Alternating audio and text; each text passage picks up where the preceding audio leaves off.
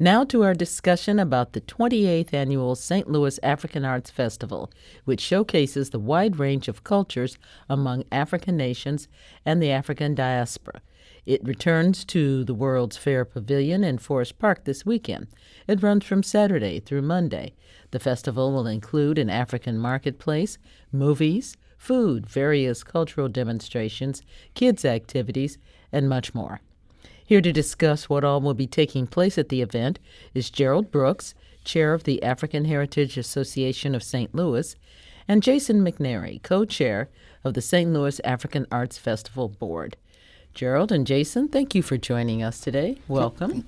Thank you for having us here. Thank you for having us here today. Let me start out by saying this is a free event, right? Absolutely. Absolutely, It is. 100%. Okay, that's important. Let's talk a little bit about what's going to be going on. We talked about an African marketplace. What does that mean? Jason, you want to take it? Well, I'll take it. Oh, yeah.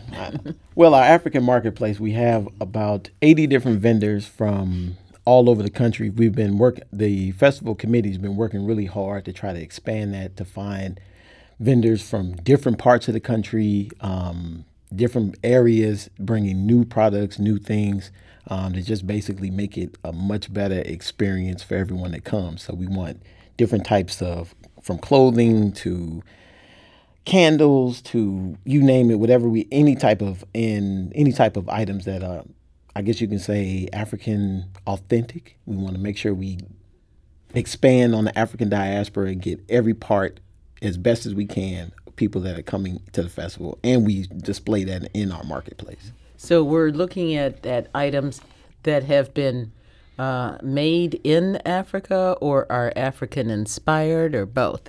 Both, but mainly made in Africa. And our vendors come as far away as New York, and we're also from Kansas, Oklahoma, and Illinois. But these are vendors who visit Africa continuously because their wares have to be authentic. And some of these vendors have been with us from the beginning. Yes. And they keep coming back.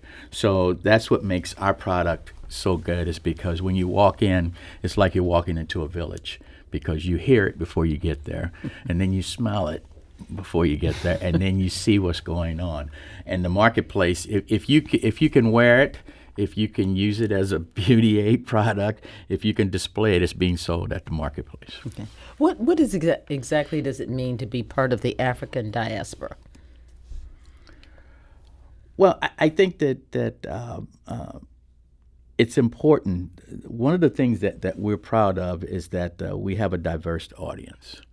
And that diverse audience is there to learn, as we are there to teach.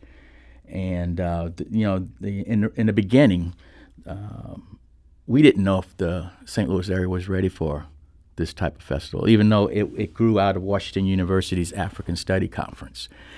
And then it began that in November of 1991 in the Sheldon's Concert Hall. That's where we had our first one. That's how small it was. Mm-hmm.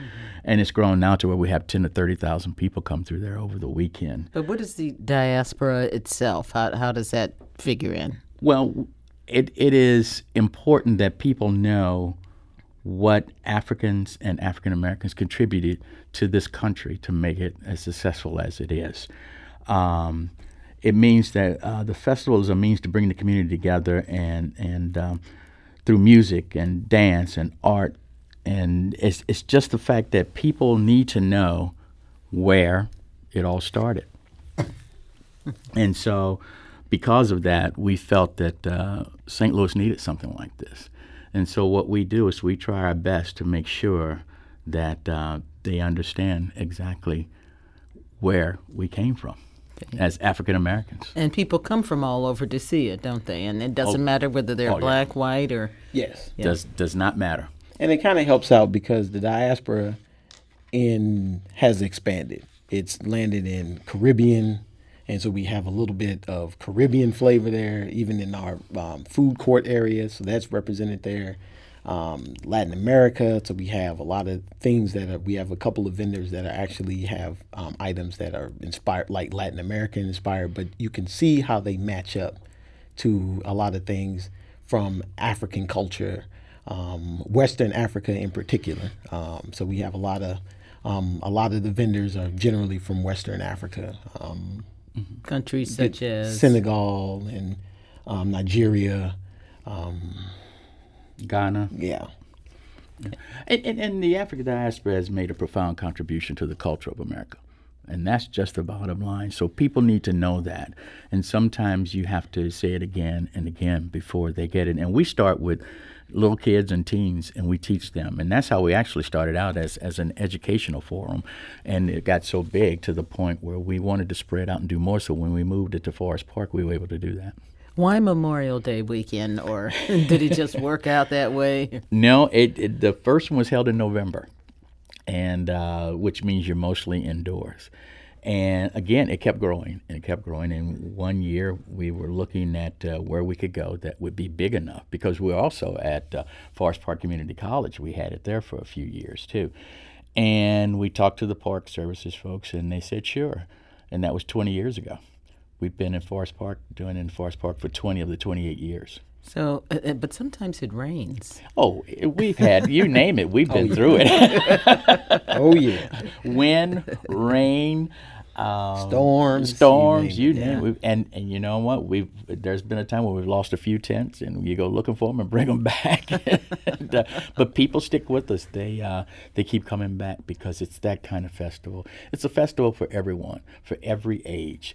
And when you get there, we can also feed you, because there's food, and there's authentic African cuisine as well as American. What kind of food? Well, the food ranges from, we have Ethiopian, Senegalese, Nigerian. But I mean, what are they? What? Give me some examples. Examples? You know. Well, it's like are you talking about like the meats and veggies? Yeah, And, I mean a lot of vegetables, and various types of meat. They do like things spicy, so that's another thing. But what's really outstanding is that we have kids that have been coming to the festival every year, and now they're teens and adults, and they enjoy this food. It's like some of it's too spicy for me, but you see these little kids walking around with it and enjoying the heck out of it, Right. Well, what about, here's something that's very important to folks. What about parking? Well, parking is a challenge, because on this particular weekend, this is kind of Forest Park's impromptu welcome to the summer. So the zoo is at full operation. The Science Center, a lot of the things in the park. I believe last year on opening day, when the festival took off, the park reported to me, or Parks and Recreation reported to me, that they also had 22 weddings in the park that day. So at the Jewel Box and all the other places within the parks, they had actual weddings. So we're competing with these spaces. We try our best to try to get people in there, direct them to certain parking lots in certain areas. We have park shuttles that are free for the most part. I think it's like $2, but it lasts you all day. And then we also have a Bi-State. Bi-State, we have 2 stops right along the park itself, which as long as you're in the park, you can get on the Bi-State bus, and it would take you straight to the festival grounds. And that is 100% free. Okay. Yeah, we know it's a challenge, so we encourage folks to visit, to use the Forest Park Explorer bus, as Jason was saying, and also to park on the Muni lot. They have a lot that they can park on there as well, because we're also competing with family reunions. There are a ton of family reunions. You're talking about the weddings, those reunions, and they're bigger than weddings. So yeah, it's a lot of competition. But people will wait until they can find that parking spot, or they'll walk just to get to the festival. Yeah. Okay. What led each of you to take part in this? I mean, Gerald, you've been doing this for almost 30 years. I'm not sure, Jason, about you, but what led you to be a part of this? Well, I was kind of plucked from obscurity, I guess you could say. About 10 years ago, I was kind of helping a couple of friends of mine, college friends of mine, that were actually running for political office here. And I guess my name kind of got floated to Cynthia Cosby, which is the founder. She's the founder of the St. Louis African Arts Festival. And she basically recruited me. And she said, you seem to have a lot of energy, a lot of great ideas. You can help kind of transform the festival and push it forward into the next 20 or 30 years. So that's kind of tasked myself with that responsibility, and I know probably I get on these guys' nerves a lot because I'm really, it's actually very passionate about it. And it's kind of, with me, it's grown over the years because I knew nothing about the festival when I was brought on board. It's a learning experience. It was a total learning experience. But now I have a daughter. She's 11. She's grown up pretty much with me every year. She'll be out at the festival today because I have to pick her up from school and come back to the festival. So she will be out there, and she'll be out there pretty much all weekend. So she's grown up learning and loving the festival that I've learned and loved from them. And I think that's how this thing should work. And a lot of the other dedicated committee members that we have, they've grown up. A lot of their kids are now involved. And this is just a thing where we're just passing it on. And I'm going to do my best to not let these guys down and taking over and keeping it and making it better from year to year. So that's how I got there. Okay, Gerald. Jason, along with the other co-chair, Robin Gillespie, are pretty much there all the time, every day. And I started with the festival 27 years ago. Actually, I was in Jason's shoes. I was doing what Jason. I was the one that was on site every day, all day. And as the festival grew, but recruited by Cynthia, I was working at the library, and Cynthia recruited me for doing this and got involved, and it's been one of the organizations that I just can't let go because it's a fantastic organization. I've grown with it, and ultimately I ended up as chairman of the board of the African Heritage Association. You all work hard. I know the hours are long. Do you get to enjoy the festival yourselves? Oh yeah. Oh, when you're there, you can't help but enjoy yourselves. I mean, you're still hearing the music, you're seeing the dancing, you can participate, and if you gotta eat, and you gotta eat. So yeah, I mean, I think that's what it is about all of the volunteers that we have, and it's a total volunteer organization. No one gets paid. Yeah. Everyone who's involved with the festival is a volunteer, but it's a love of the festival itself, and it's something that we're bringing to the St. Louis metropolitan area that no one else is. And we've taken it on as a passion, and we just look forward to the next year.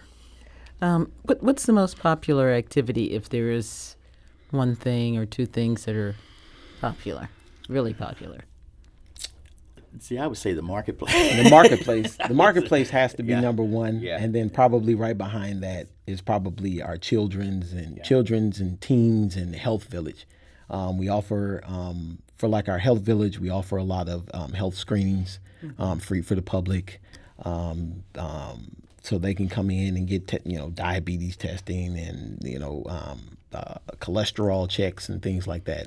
And then in the children's part and teens, we also offer programs, even from the little kids, from little activities of building things, face painting, all the way up to the teens, which give them an avenue to express their love for art and entertainment, and they're able to express those things either through singing and painting or spoken word.